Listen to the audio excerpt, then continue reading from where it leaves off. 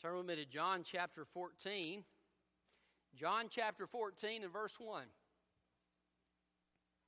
Yesterday, Sherry and I were talking with a sweet couple, and the man was sharing with me how his first wife had been diagnosed with cancer with the birth of her first child, and he heard her in the bathroom one day praying to God, and she said, "Lord, you gave Hezekiah 15 more years when he asked you for it. I ask you to give me my 15 years. And he told me how God answered her prayer. And she was supposed to have 2 months to live. 15 years she lived, and she was able to see her son grow up. She knew where to go to get what God had to give. My dad won a couple of tickets to a UT ball game twice. And he entered at Arby's, and 2 times he had to go and pick up those tickets. He had won them, but if he didn't go and pick them up, they wouldn't do him any good. We need to know where to go to get what God wants to give. And where we go is Jesus Christ. He is the source of all that God has to give. The scripture that we're going to talk about today, Jesus begins saying, "Let not your heart be troubled." There's a whole lot that could trouble us in this life, but I want you to know God has something to give us. And it doesn't matter what's happening in national life. It doesn't matter what's happening in your personal life. God is able to come into your situation and make a change and give you that relationship with Him and work in your life to bring the full benefits of His presence and His power to your life. And so the scripture we're talking about today, Jesus is talking about not only the future blessings that God will bring us when we get to heaven, but also present day blessings that God brings through Jesus Christ in the sending of His Holy Spirit. So we need to receive by faith what Jesus wants to give. And that's the title of my message, Receiving What Jesus Gives. Verse 1 of John chapter 14. Your heart must not be troubled. Believe in God. Believe also in me. In my Father's house are many dwelling places. If it were not so, I would have told you. I'm going away to prepare a place for you. And if I go to prepare a place for you, I will come back and receive you to myself, so that where I am, you may be also. You know the way to where I'm going. Lord, Thomas said, we don't know where you're going. How can we know the way? Jesus told him, I am the way, the truth, and the life. No one comes to the Father except through me. If you know me, you will also know my Father. From now on, you do know him and have seen him. Lord, said Philip, show us the Father, and that's enough for us. Jesus said to him, have I been with you all this time without your knowing me, Philip? The one who has seen me has seen the Father. How can you say, show us the Father? Don't you believe that I am in the Father and the Father is in me? The words I speak to you, I do not speak on my own. The Father who lives in me does his works. Believe me that I am in the Father and the Father is in me. Otherwise, believe because of the works themselves. I assure you, the one who believes in me will also do the works that I do, and he will do even greater works than these, because I am going to the Father. Whatever you ask in my name, I will do it, so that the Father may be glorified in the Son. If you ask me anything in my name, I will do it. If you love me, you will keep my commands. And I will ask the Father, and he will give you another counselor to be with you forever. He is the Spirit of truth. The world is unable to receive him because it doesn't see him or know him. But you do know him because he remains with you and will be in you. I will not leave you as orphans. I am coming to you. In a little while the world will see me no longer, but you will see me. Because I live, you will live too. And that day you will know that I am in the Father, you are in me, and I am in you. The one who has my commands and keeps them is the one who loves me. And the one who loves me will be loved by my Father. I also will love him and will reveal myself to him. Judas, not Iscariot, said to him, Lord, how is it that you're going to reveal yourself to us and not to the world?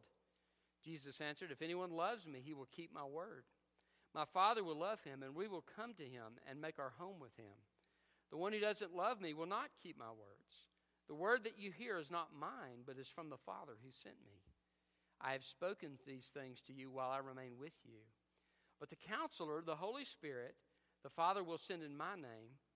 He will teach you all things and remind you of everything I have told you. Peace I leave with you. My peace I give to you. I do not give you as the world gives. Your heart must not be troubled or fearful. You have heard me tell you, I'm going away and I'm coming to you. If you loved me, you would rejoice that I'm going to the Father, because the Father is greater than I. I have told you now before it happens, so that when it does happen, you may believe. I will not talk with you much longer, because the ruler of this world is coming, and he has no power over me. On the contrary, I'm going away so that the world may know that I love the Father, just as the Father commanded me, so I do. Get up, let's leave this place." Receiving what Jesus gives. How do we receive this? Well, the first thing I want you to see is we need to follow Jesus' way. We need to follow Jesus' way. Jesus says, "I am the way." What's he mean by that? Well, he means you need to look to me. I'm the one who is the source of the way, and you need to follow my way. If you look, he talks about the fact that his way brings peace. Peace I leave with you. My peace I give to you. I do not give as the world gives. Your heart must not be troubled or fearful. Jesus is the way to peace. Jesus is the way to the eternal dwelling places. He says in verse 2, "In my Father's house are many dwelling places," or if you have the King James mansions, it's an old archaic word that means dwelling places.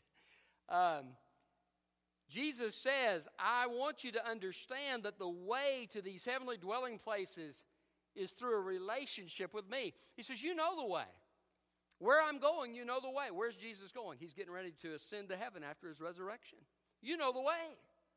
Philip says, how can we know the way? We don't even know where you're going. Jesus says, I am the way. But not only is Jesus the way to heaven, Jesus is also the way to fellowship with God. Look at verse 23. Jesus answered, if anyone loves me, he will keep my word. My Father will love him, and we will come to him and make our home with him. You see, when you become a Christian and you begin to walk with God and you choose to obey God, what Jesus says is, I will manifest myself to you. And you will have a relationship with me and my Father will come and make our home with you. So there's a dwelling place in heaven that I'm looking forward to. Jesus is the way to that.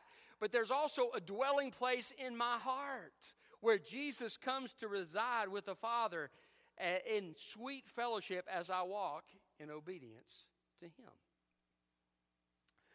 In the Garden of Eden, Adam and Eve sinned against God and they were cast out of the garden. Before that, every day they would walk with God in the cool of the day. But the fellowship was broken by sin. Jesus Christ died on the cross to take our sin penalty for us, to satisfy the justice of God, to take the wrath of God upon himself for our sin, and he rose again. And the Bible says that because of what Jesus did, you who were far have been brought near by the blood of Jesus. He has provided a way to have fellowship with God. Jesus is the way. Now, there are many people who are saying, look, you can have what life offers and it will satisfy your soul. Jesus says there's a need in your heart that only God can satisfy. I am the way to that need. There's all kinds of people who claim to have the answer to life. People who say, listen, this is what life's about. I remember seeing a Miller High Life commercial, and the guy looks at his buddy and he says, it doesn't get any better than this. Well, I beg to differ. I believe it does get better. And the Bible says that Jesus came that we might have life and have it abundantly. And he is the way to that dwelling with God. Last week we talked about the fact that now we see through a glass darkly, but then face to face. God, as we obey Him, as we walk in obedience to God, that obedience, by the way, doesn't earn our salvation. Salvation is a gift of God. But that obedience enables us to walk in fellowship with God. But even as we do that, in the best way that we could do that here, it's just a taste of what is yet to come. Because the Bible says that eye has not seen nor ear heard, neither has entered into the heart of man the things which God has prepared for those who love Him. So the very best that we have here is just a taste. It's in part. And then we'll have the fullness of it when we get to heaven. Won't that be a wonderful day when God gives the command and the trumpet sounds and the dead in Christ rise and we're caught up to meet Jesus in the air? And it will be such a great thing. No sorrow, no crying, no pain. Jesus is the way to all of that. There is no other way. Think about this for a second. If there was another way for you to get to heaven, if there was another way for you to have fellowship with God, why would God send Jesus to die? Why would God not answer His prayer in the garden, let this cup pass from me? But nevertheless, not what I will, but what you will. Why would God not let that cup pass from Him? There was no other way. Jesus had to go to the cross. Matter of fact, God knew before the foundation of the world what we were going to do, that we were going to sin, that we were going to fail God, and He already had a plan in place. The Bible calls Jesus the Lamb slain before the foundation of the world. God saw you and He saw me before this earth was ever created, and He said, I care so much, I'm going to send my Son. Jesus is the way. Go His way. I moved to Dallas in my early adulthood, and I was going to go to the Criswell College to study to be a pastor. And I remember it was the first time I'd ever lived in a really big city. And so back in those days, we didn't have GPS, and so I had a map. And I'd pulled out this map, and I would chart out the course that I needed to go to get to the places, because it was really easy to get lost. If you took the wrong exit or you went the wrong way, you might find yourself wandering around not having a clue where you are. Might end up in the wrong side of town. I've actually had that happen one time in St. Louis. And so it was important to follow the directions that you had. It's still important today to follow the directions that you have, not just in city traffic, but the way to heaven. Make sure you follow the right path. Jesus is the way. So, follow Jesus' way. That's the first way you receive what Jesus gives. The second thing is trust Jesus' truth. Trust Jesus' truth. Jesus says, I am the way, the truth. Jesus spoke the truth. People opposed what Jesus was saying. Leadership opposed what Jesus was saying, but Jesus spoke the truth. There are people today that are opposing what Jesus is saying. But you need to trust Jesus. You need to go to Him for the truth. It's amazing how quote, quote, people's idea of truth will change. Philosophy thinks one thing in one generation, and in another way in another generation. And I've heard this. You may have heard about the problem of evil. I won't get into it. Don't worry. I'm not going to give a philosophy class. But people in an earlier generation thought one way about the problem of evil, and now they think differently. Why? Somebody made a new argument. Now their perception of what is true has changed. Scientists are constantly changing what they have as an opinion about one thing or another. It's becoming harder and harder for evolutionists to believe what they are teaching because there's so much evidence against it. Matter of fact, one of the neatest things I've ever seen was a little motor. There's a little, you remember the one-celled organisms you studied in school? Don't worry, I'm not going to give a science class, okay? Some of you got a serious look. Just going to talk about this for a second. But this little animal, one-celled animal, has a motor in the back of it. It's called a flagellum, and that motor spins. And did you know that motor is more efficient than any motor human beings have designed?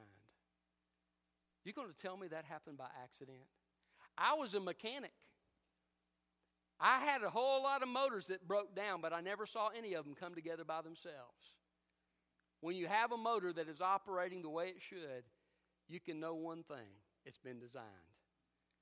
Nobody ever, when we got a motor into the shop, nobody ever said, boy, I think that just sprung up out of existence. No, they believed that they had ordered it from a place that had designed it. Because it makes sense. More and more, scientists are having to change what they believe. Evolutionists are having to change positions. Why? Because the more evolution, more evidence that comes forward, they're having to change.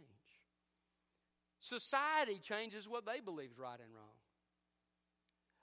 I heard this week that there has been a command that has come down from the White House that people are to use whatever restroom they choose.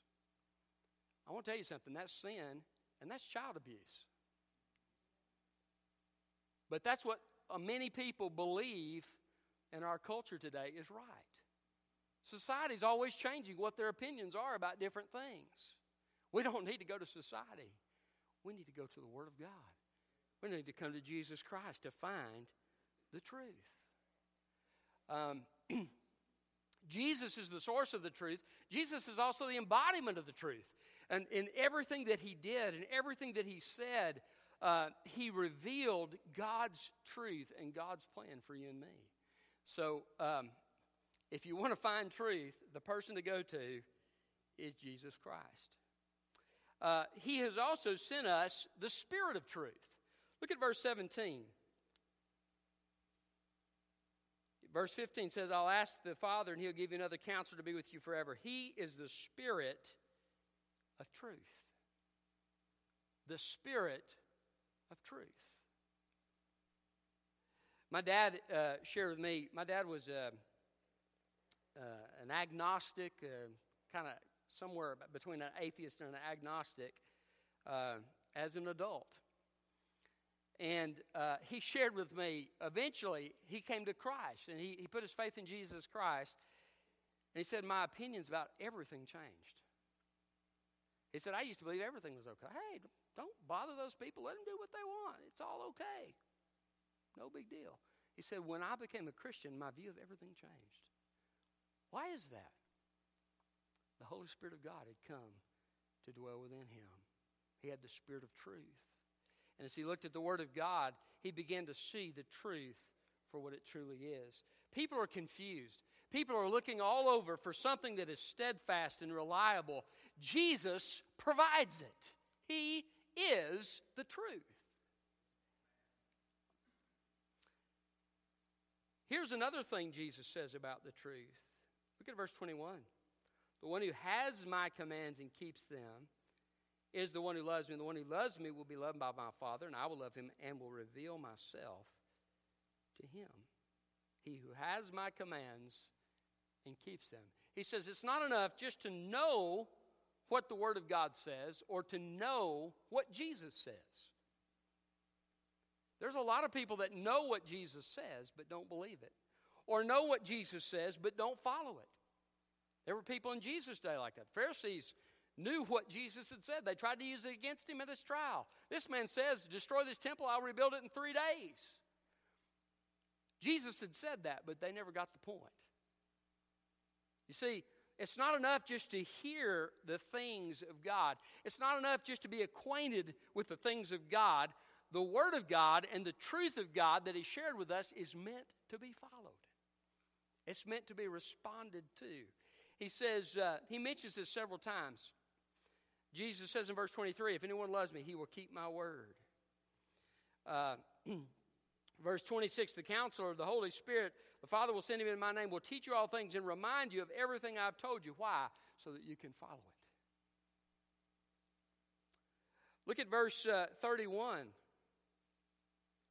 Jesus is talking about the ruler of this world coming. In other words, Satan, the prince of the power of the air. Verse 31, on the contrary, I'm going away so that the world may know that I love the Father, just as the Father commanded me, so I do. See, Jesus set the example of obedience.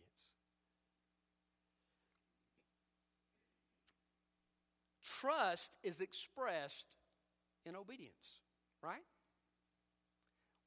In the book of Genesis, God told Abraham, I'm going to make you into a great nation. Go to the place that I will show you. And the Bible says, and so Abraham went. He's the man of faith. Bible says in Genesis chapter 15, Abraham believed God, and it was credited to him for righteousness. Paul uses that in Romans as a basis for his argument for justification by faith. Abraham trusted God, and God credited righteousness to his heart. That's what Jesus does when you put your faith in Christ. He clothes you with the righteousness of Christ, but it doesn't stop there. Abraham believed God. God credited it to him as righteousness. But the result of his faith in God was he took action to obey God. Even to the point of taking Isaac up to a mountain to put him to death. He had raised the knife and God stopped him. Said, now I know that your heart is fully surrendered to me. Abraham believed God, and that belief was expressed in action, in obedience. Jesus says, I'm the truth. Believe the truth. And the evidence that you believe the truth is that you obey me. Sometimes I hear people say, well, I believe in God. Did you know there's two kinds of belief in God? James says this, you believe in God, you do well. The demons believe, and they tremble. But faith without works is dead. What James is saying is, look, you say you believe in God. Well, that's fine. There's an intellectual belief in God. That's fine. I want you to know the demons have the same kind of belief as you have. It's not enough just to have an intellectual belief in God. There must be a surrender of your life, a bowing of the knee to Christ. That's what true faith is all about. Faith and repentance are twin sisters. A surrender. You say, well, I thought we received salvation by grace. We do. But as we trust Christ, God gives us the gift of salvation. But that trust in Christ, if it is a genuine trust, will be expressed in a changed life. So, trust in Jesus' truth. Trust in Jesus' truth. By the way, that's one reason you need to be in the Word of God. As you're in the Word of God, His truth, you shall know the truth, and the truth shall make you free. As you're in the Word of God, the Holy Spirit can remind you of things that God has said and can reveal God's truth to your heart. So important to be in the Word of God. Spend time in the Word of God. Read it, study it, memorize it. Let it be a part of the way that you think, because it will be a great blessing to your life, and you will know the truth, and the truth will make you free. So follow Jesus' way. How do you receive what Jesus gives? Follow Jesus' way, trust Jesus' truth, and finally choose Jesus' life. Choose Jesus' life. Jesus told him, I am the way, the truth, and the life. How does Jesus bring life to our souls? Well, the first way is by bringing salvation to us, right? In John 17:3, it says, this is eternal life, that you may know the only true God in Jesus Christ whom you have sent. Eternal life begins the moment a person surrenders to Christ and puts their trust in Jesus, receiving the gift of eternal life. It's a relationship with God that begins at conversion and lasts forever. So, He brings us life at salvation. You know, I remember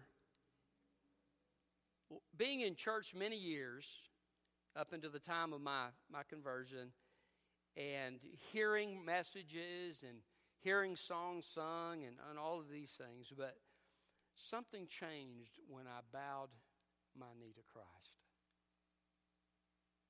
It's hard really to put into words, but I'd been struggling for over a year, and I'd heard a message called, in the quote of the verse, repent or you shall all likewise perish.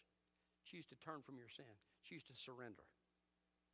And I've been struggling with surrender that whole year. But finally, I came to the point where I bowed my knee to Christ, and my life began. Eternal life begins with surrender. Surrender is a dirty word in our culture. Submission is a dirty word in our culture. But Jesus submitted to the Father. We must submit to Christ.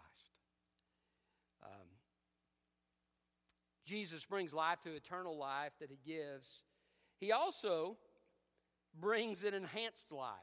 If y'all like to watch superhero movies, you remember Spider-Man? He gets bit by the spider, and all of a sudden he can crawl up walls, and he can swing on a web and do all these things. And or the Hulk, he gets hit by gamma rays, right?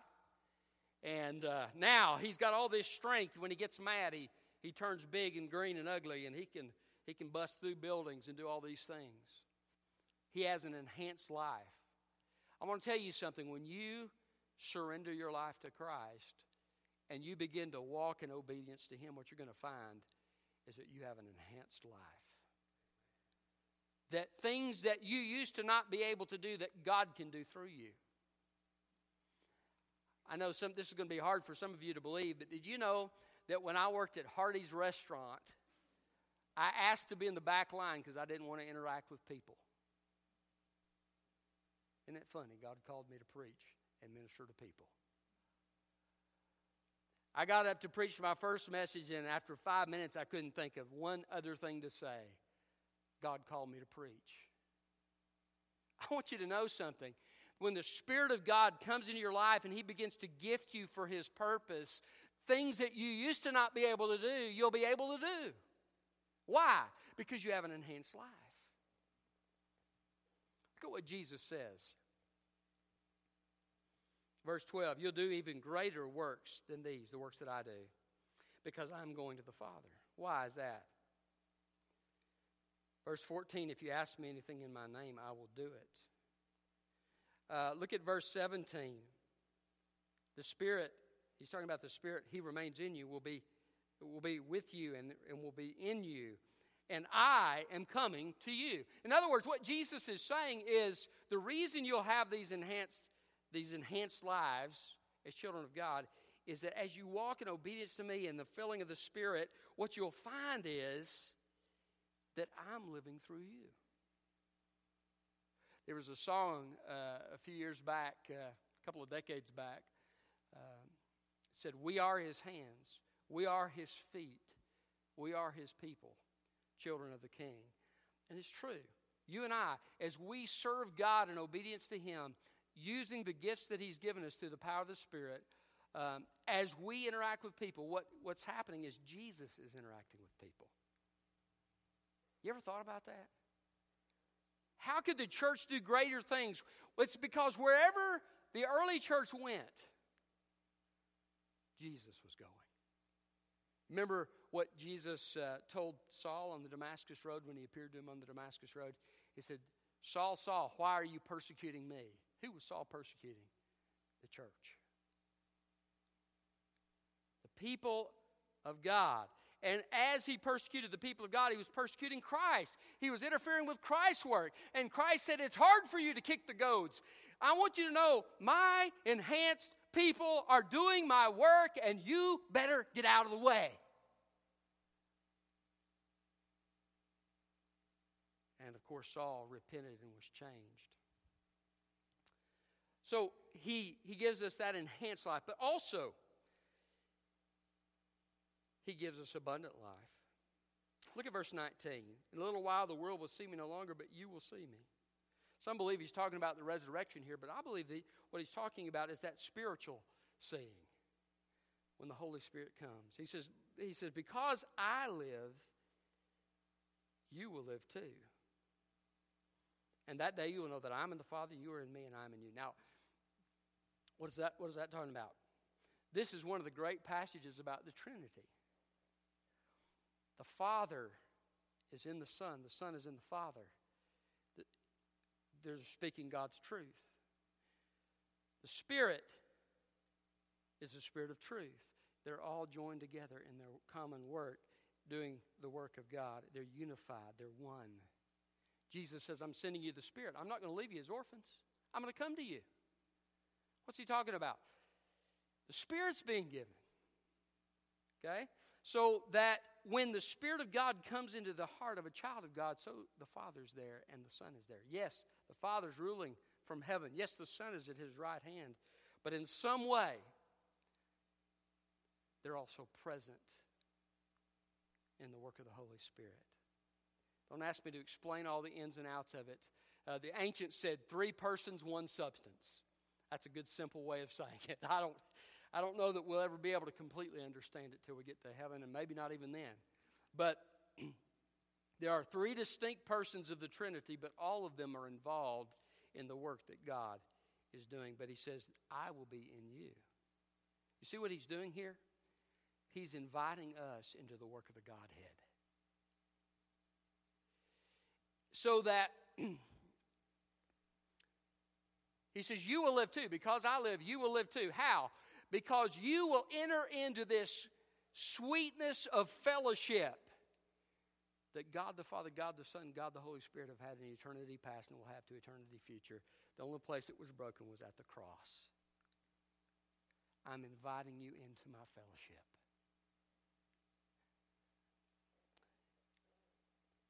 Abundant life is about a relationship with a person. Relationship with God. So, verse 21, how does he give us this life? He reveals himself, or he manifests himself to them. He says, the one who has my commands and keeps them, all these things go together, is the one who loves me. And the one who loves me will be loved by my Father, and I will love him and will reveal or manifest myself to him. You want to have a living, vital relationship with God. It comes when you obey. That's one of the reasons the American church is in such a sorry shape, is because we're not obeying God. As you obey God, he'll reveal himself to you. Abundant life. You see, we're saved by grace. Salvation's a gift. We don't earn it. But we walk in the fullness of what God has for us as we walk in obedience. The only way we can do that is through the power of the Holy Spirit. And he will help us with that. But that's obedience is so critical. It's your lifeline. And so he says, I'm the way, the truth, and the life. And if you want to reach the fullness of this life that I'm offering you, you need to obey. And what I'll do is I'll manifest myself to you. When Solomon had built the temple in the Old Testament, all the people had been gathered from all over Israel, and they gathered around the temple. And Solomon prayed to God and cried out to God to come and inhabit the temple that he had built. And the Shekinah glory of God fell upon that temple, and there was fire, and there was smoke, and there was darkness, and the people were crying out to God, praise God, bowing down before him. God had come to dwell with his people. I'm convinced that God still wants to come and dwell with us today, if we'll let him. But we let him through obedience. Jesus is the life. Choose Jesus' life. I had a teenager when I was a youth director who said, Roger, you need to come with me. His name was Mark. He said, Roger, you need to come with me. We need to go bungee jumping. And I said, I'm not doing that. And he said, what do you mean you're not doing that? He said, you never lived till you bungee jumped. He was a thrill seeker. I said, well, I have a concern about whether I'll live if that thing snaps. And so he never did convince me to do it, but he would go and he would bungee jump regularly. But there are some things that can bring meaning to life, things that we enjoy in this life, but there's nothing that brings life like Jesus Christ. He brings true life to the soul. And it's found in obedience to Him. Choose Jesus' life. If you're not saved today, if you don't have a relationship with Jesus Christ, you need to choose to surrender your life to Him. Put your trust in Him by receiving the gift of eternal life. If you're a child of God, you need to bow the knee afresh and anew each day. Jesus said, take up your cross daily and follow me. I'm just going to invite you, if you've not been walking with Christ in obedience, to come to this altar and say, Lord, I choose to surrender to your will and your purpose for my life. I want to walk in the fullness of the abundance of your life. And maybe some of you say, Lord, I've been trying to walk in obedience, and I've been falling flat. I've been failing. I need your help. Fill me with your Spirit. Teach me to walk in the filling of your Spirit. Come to this altar and tell Him. If you'd like me to pray for you, come here to the front. I'll pray for you. But do what God's calling you to do. Jesus says, I'm the way. Follow His way. I'm the truth. Trust His truth. I am the life. Choose His life. It'll make a difference in your life. Let's pray. Father, thank you for your word. Thank you, Lord, for the fact that you have given us so many good truths in your word. And Father, help us not to be satisfied with fire insurance as a child of God, but Lord, help us hunger and thirst for righteousness so that we can be filled. Father, help us to long for you like the deer